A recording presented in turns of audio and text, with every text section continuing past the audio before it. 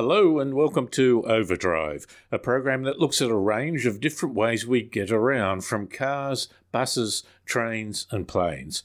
I'm David Brown, and in this program we have news stories including Tesla outsells Audi for the first quarter, electric vehicles outsell diesel cars in Western Europe, we highlight Nissan's Prem car aftermarket development, Toyota demonstrates broad potential of fuel cell electric vehicle technology as part of a hydrogen showcase, and Mazda's CX-30 G25 Astina. And with listeners' feedback, fellow presenter Sharon Thompson helps me read out some interesting responses from some of our recent posts on social media and in our feature story. The New South Wales Government is refurbishing the Grand Central Railway Station, which was opened in 1906.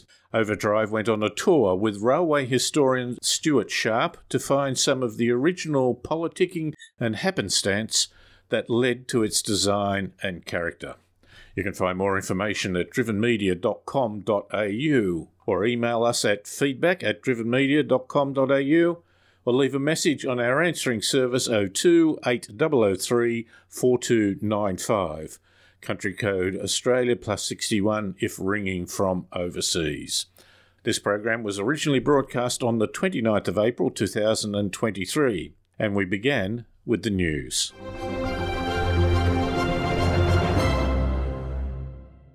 In global sales for the first quarter of 2023, Tesla outsold German luxury manufacturer Audi. This was one of the conclusions from a report European electric car study conducted by Schmidt Automotive Research. Tesla had 422,875 customer deliveries, while Audi's first quarter customer deliveries were 415,700. Tesla has benefited from sharp first quarter price cuts and an improved production ramp-up from its new facilities, such as the European Brandenburg site in Germany, which reached a 5,000 weekly production rate at the end of March, according to the company. Sales of German-manufactured premium-priced vehicles remain stable, and they are unlikely to make short-term price cuts as a knee-jerk reaction, thanks to strong orders on their books as well as protecting residual values and brand equity.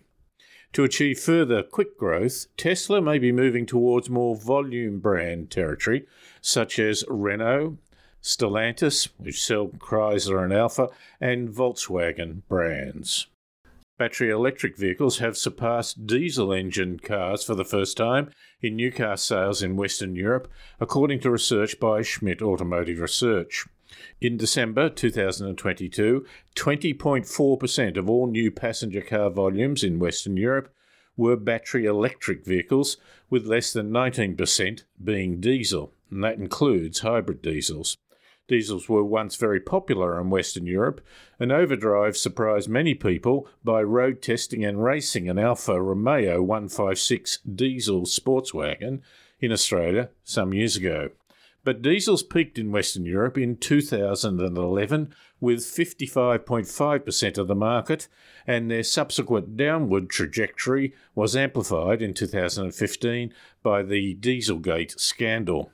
Petrol-engine vehicles also benefited after the 2008 financial crisis and subsequent scrappage incentives. The top battery electric vehicle manufacturer was the VW Group, although Tesla was the best individual brand, as Volkswagen spreads their technology over a number of brands. The importance of EVs for manufacturers is shown by December results, with almost a third of Nissan sales and nearly 1 in 4 Porsche sales being battery electric vehicles. Australia once had a thriving and proud local automotive manufacturing industry. Over the years, it has been destroyed by government ineptitude. However, in its place, a buoyant secondary manufacturing and engineering industry has evolved. One such group is Premcar in Victoria, which evolved from Tickford Vehicle Engineering. Premcar has a strong relationship with Nissan and produces their Warrior series of utes and soon four-wheel drives. They have just celebrated the 5,000th Warrior that has rolled off the assembly line. The Warrior is an enhanced model that has integrated improvements with Australian-designed and engineered components to suit Australian conditions. It started with the N-Trek Warrior, then the Pro 4X Warrior, the SL Warrior, and soon the Patrol Warrior. The advantage of a relationship like this is local manufacturing and engineering knowledge combined with manufacturer warranty and backing. Having driven both the Pro 4X Warrior and SL Warrior, I can attest to the quality and practicality of the enhancements. Interested buyers can access any Nissan Warrior by Premcar through your local Nissan dealership. Toyota Australia is demonstrating hydrogen fuel cell technology as part of a national hydrogen showcase that will be touring around the country. Among the fuel cell vehicles on display is their HiAce-based FCV Express Diner concept. The rear of the HiAce has been fitted out as a mobile kitchen with 5 induction cooktops, an oven, rice cooker, fridge, freezer and 3 sinks with hot and cold water, all powered by the onboard fuel cell. Designed for use in a variety of situations from street stalls to disaster relief, the Express Diner has a driving range of approximately 400 kilometres. Toyota also has a Catano 33-seat commercial bus with electric motors powered by a fuel cell, which offers a driving range of approximately 450 kilometres. And there's a fuel cell forklift well suited for logistics and warehouse operations. This is a production vehicle available for sale in Japan and is being trialled in Toyota Australia's parts warehouses in Melbourne and Sydney. And finally, a standalone generator, which is manufactured in France and sold in Australia through Blue Diamond. Last year, one was used to power the Marvel Stadium sign and a coach's box during an AFL match.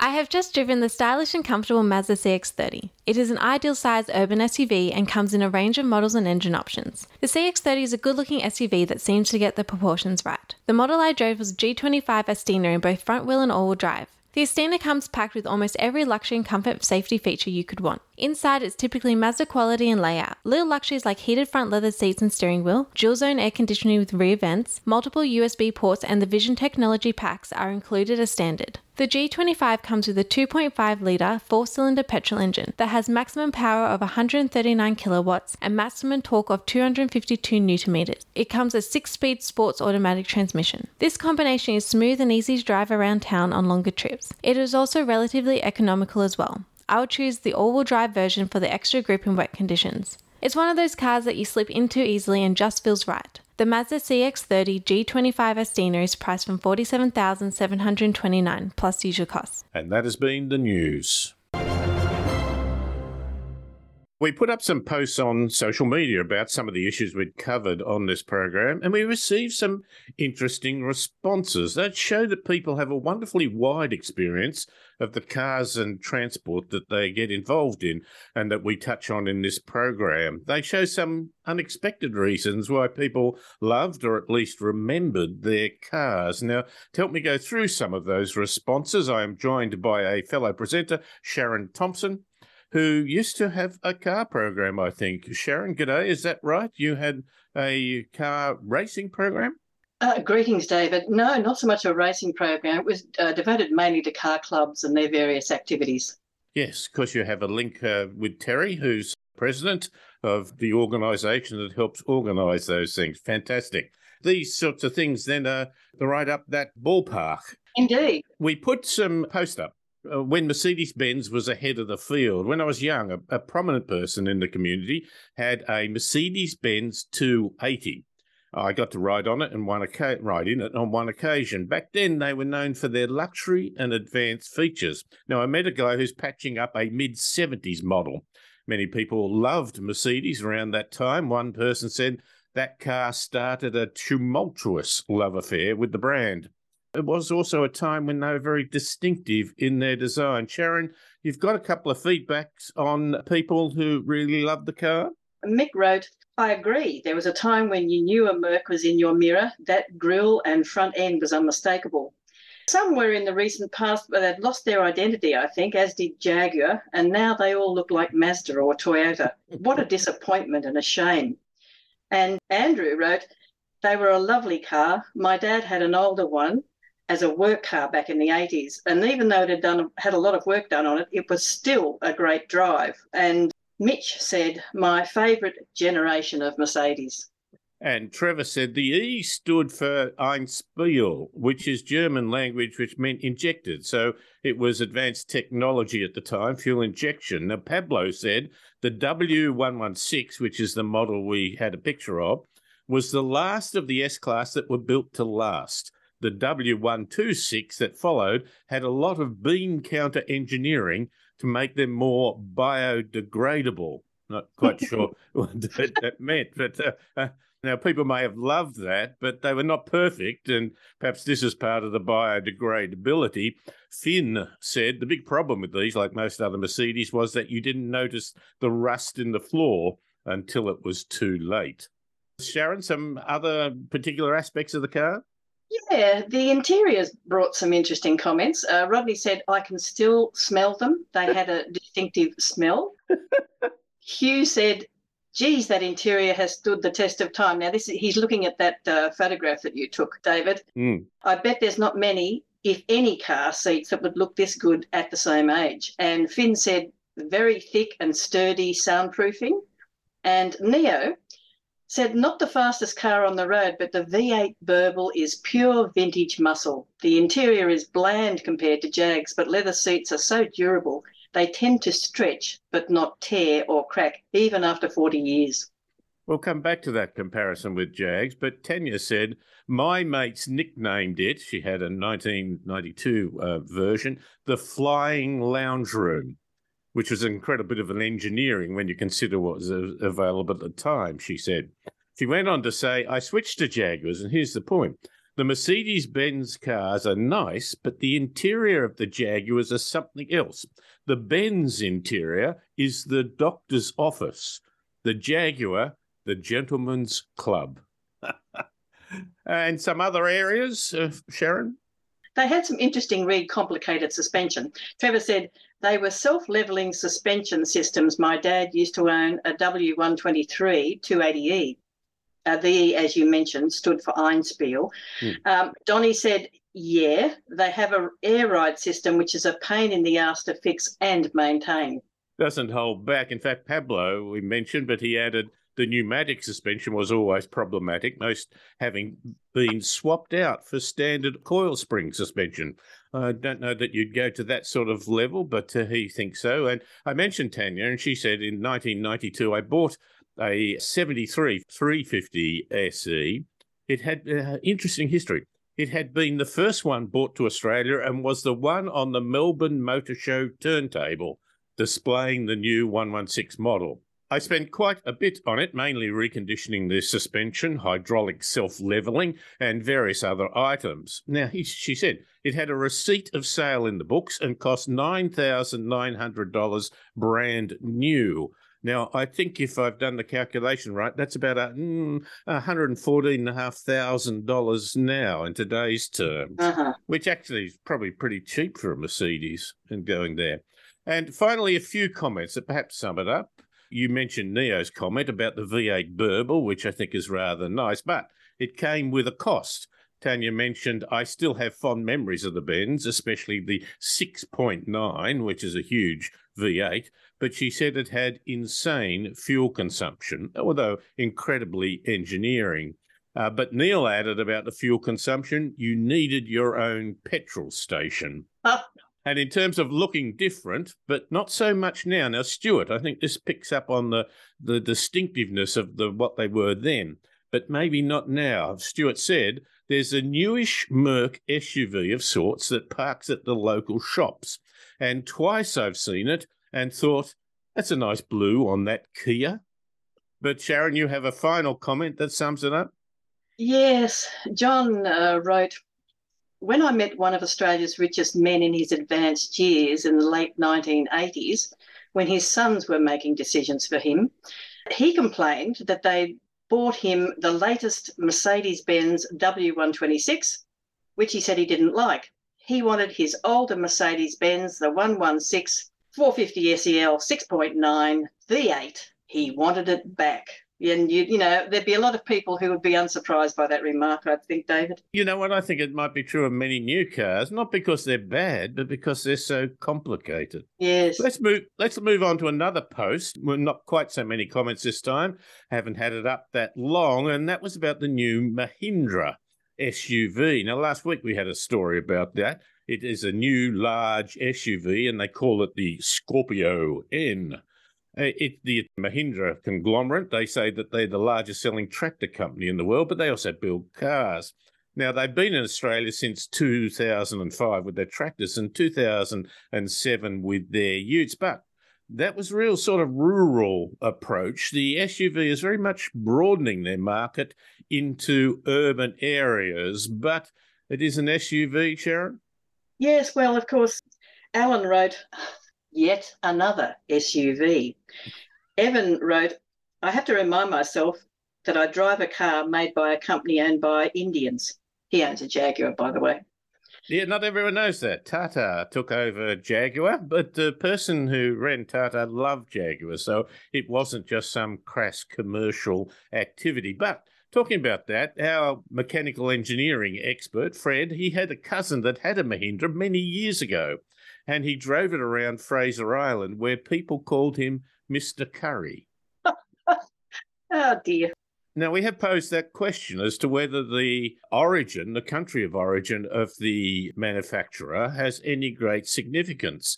Indian car companies Indian cars some time ago didn't have great standards to them, but the government, as we reported in the news last week, has got very, very serious about that. And both in pollution and safety, they've done some great steps. And given the way that we're taken on to Chinese cars, and if you go back Japanese and then Korean cars, I think yes, price might be the way to do it. Another post. I met a gentleman, Rev by title and by nature. He's a nice bloke, but he had two reasons to be called Rev. He was a minister of religion, but he also formerly an engineer in the motor industry, and his pride and joy is a Ford Falcon X6 Turbo. Do you remember those, Sharon?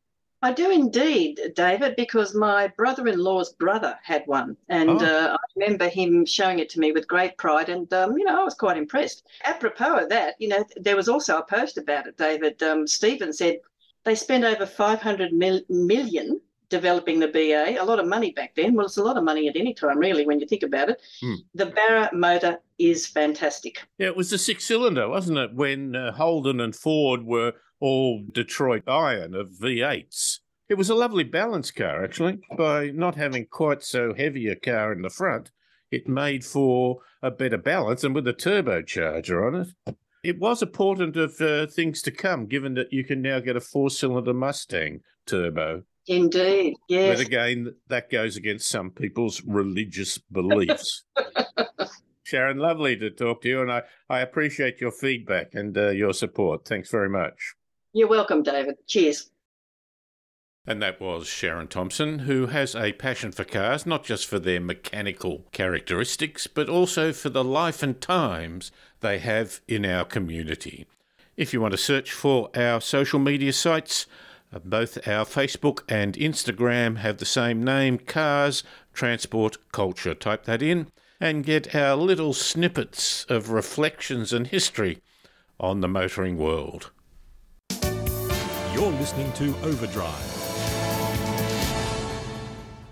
In 1906, the New South Wales government opened its latest station at Central, the third and by far the grandest station complex on this site.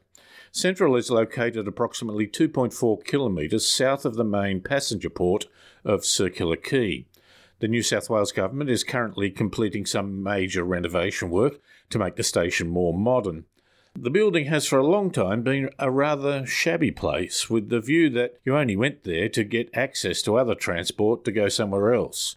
The modern thinking is to make transport interchanges more diverse places, and there are some long-term proposals for the space over the railway lines at Central to be put to a variety of uses. But why is it there in the first place?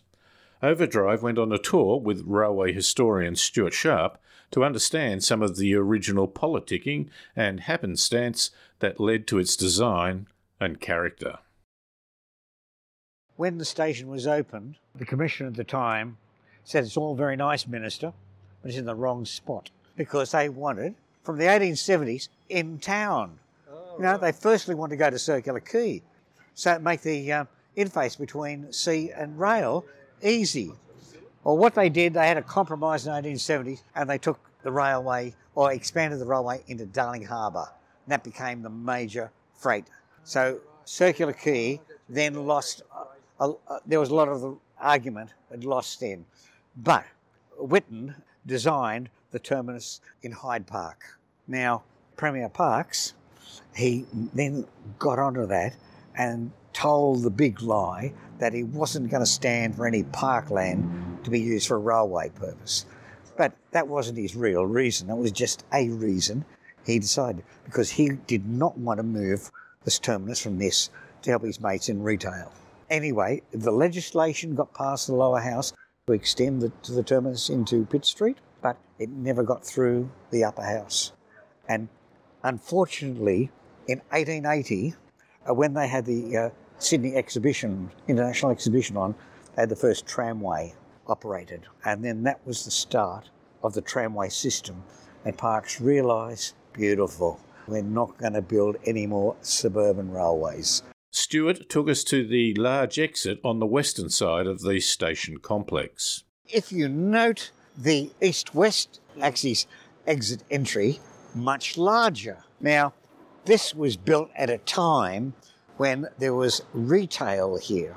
Now, Henry Parkes, right up until the time of his death, did not want the railway extended into the city because his political support and financial was the people running the major shopping facilities here on that side. So the major entrance, the widest entrance on the station, is to focus the people to the shops, to the retail stores. Now, the reason why the east access is the smallest one is because that was where the carriage docks were.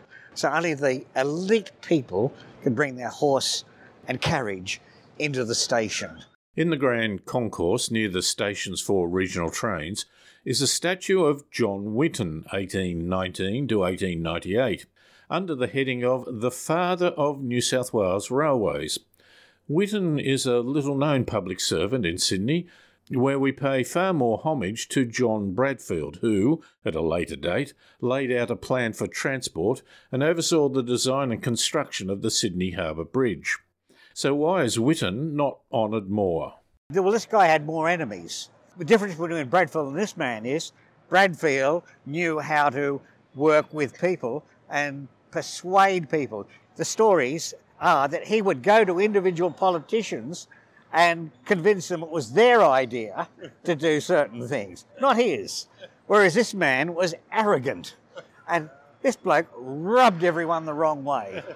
So when this bloke retired, they cut his pension back. That's how much hurt he'd left in the politicians. What was Whitten's title, and what was one of his unusual strategies? Engineer-in-Chief Railway Construction. He had his own branch in Public Works Department.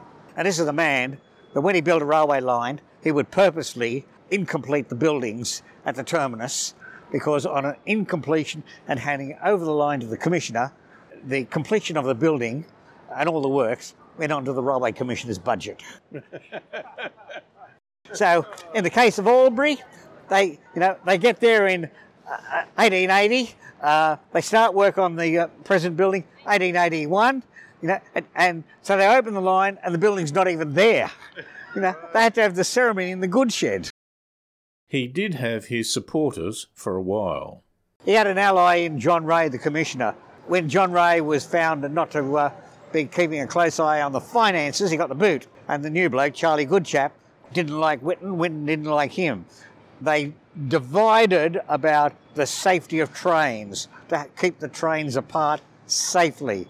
And there was a big accident in 1877 called the Emu Plains Cornfield Meet, where two trains in the section collided. Whitten was on the wrong side of innovation. So after 1877, he'd lost all his status, or a lot of his status.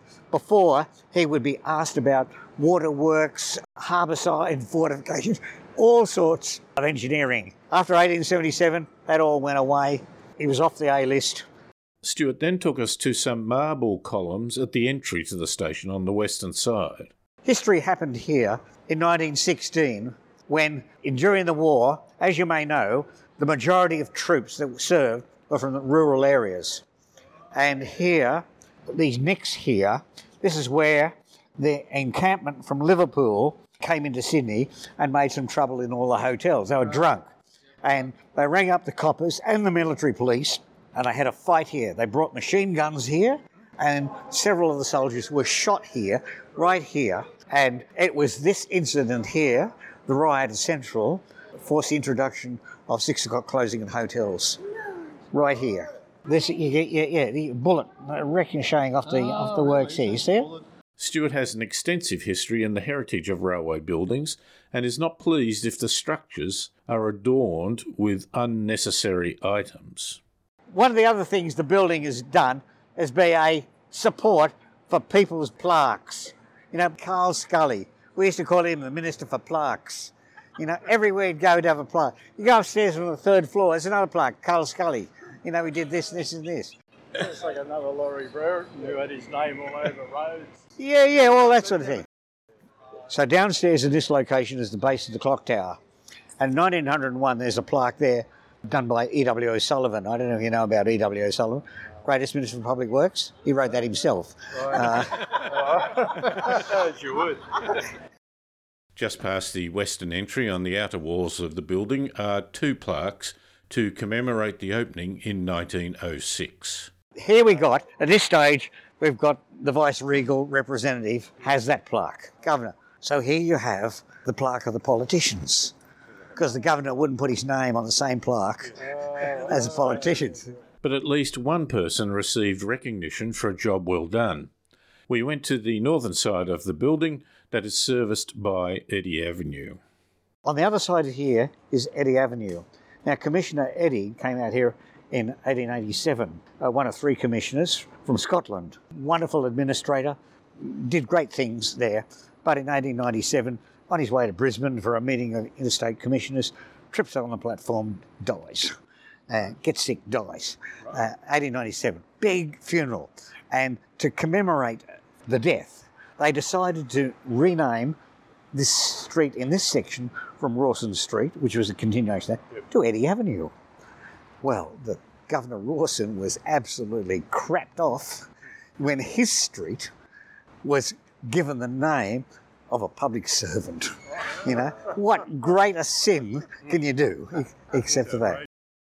Apart from the public access points, there's an elegant door with rich timber frames and elegant etched glass features inscribed with NSW GR. It's the Commissioner's entrance. Not far from this are some drab metal doors for the office workers. NSW GR, see on the glass, etched on the glass?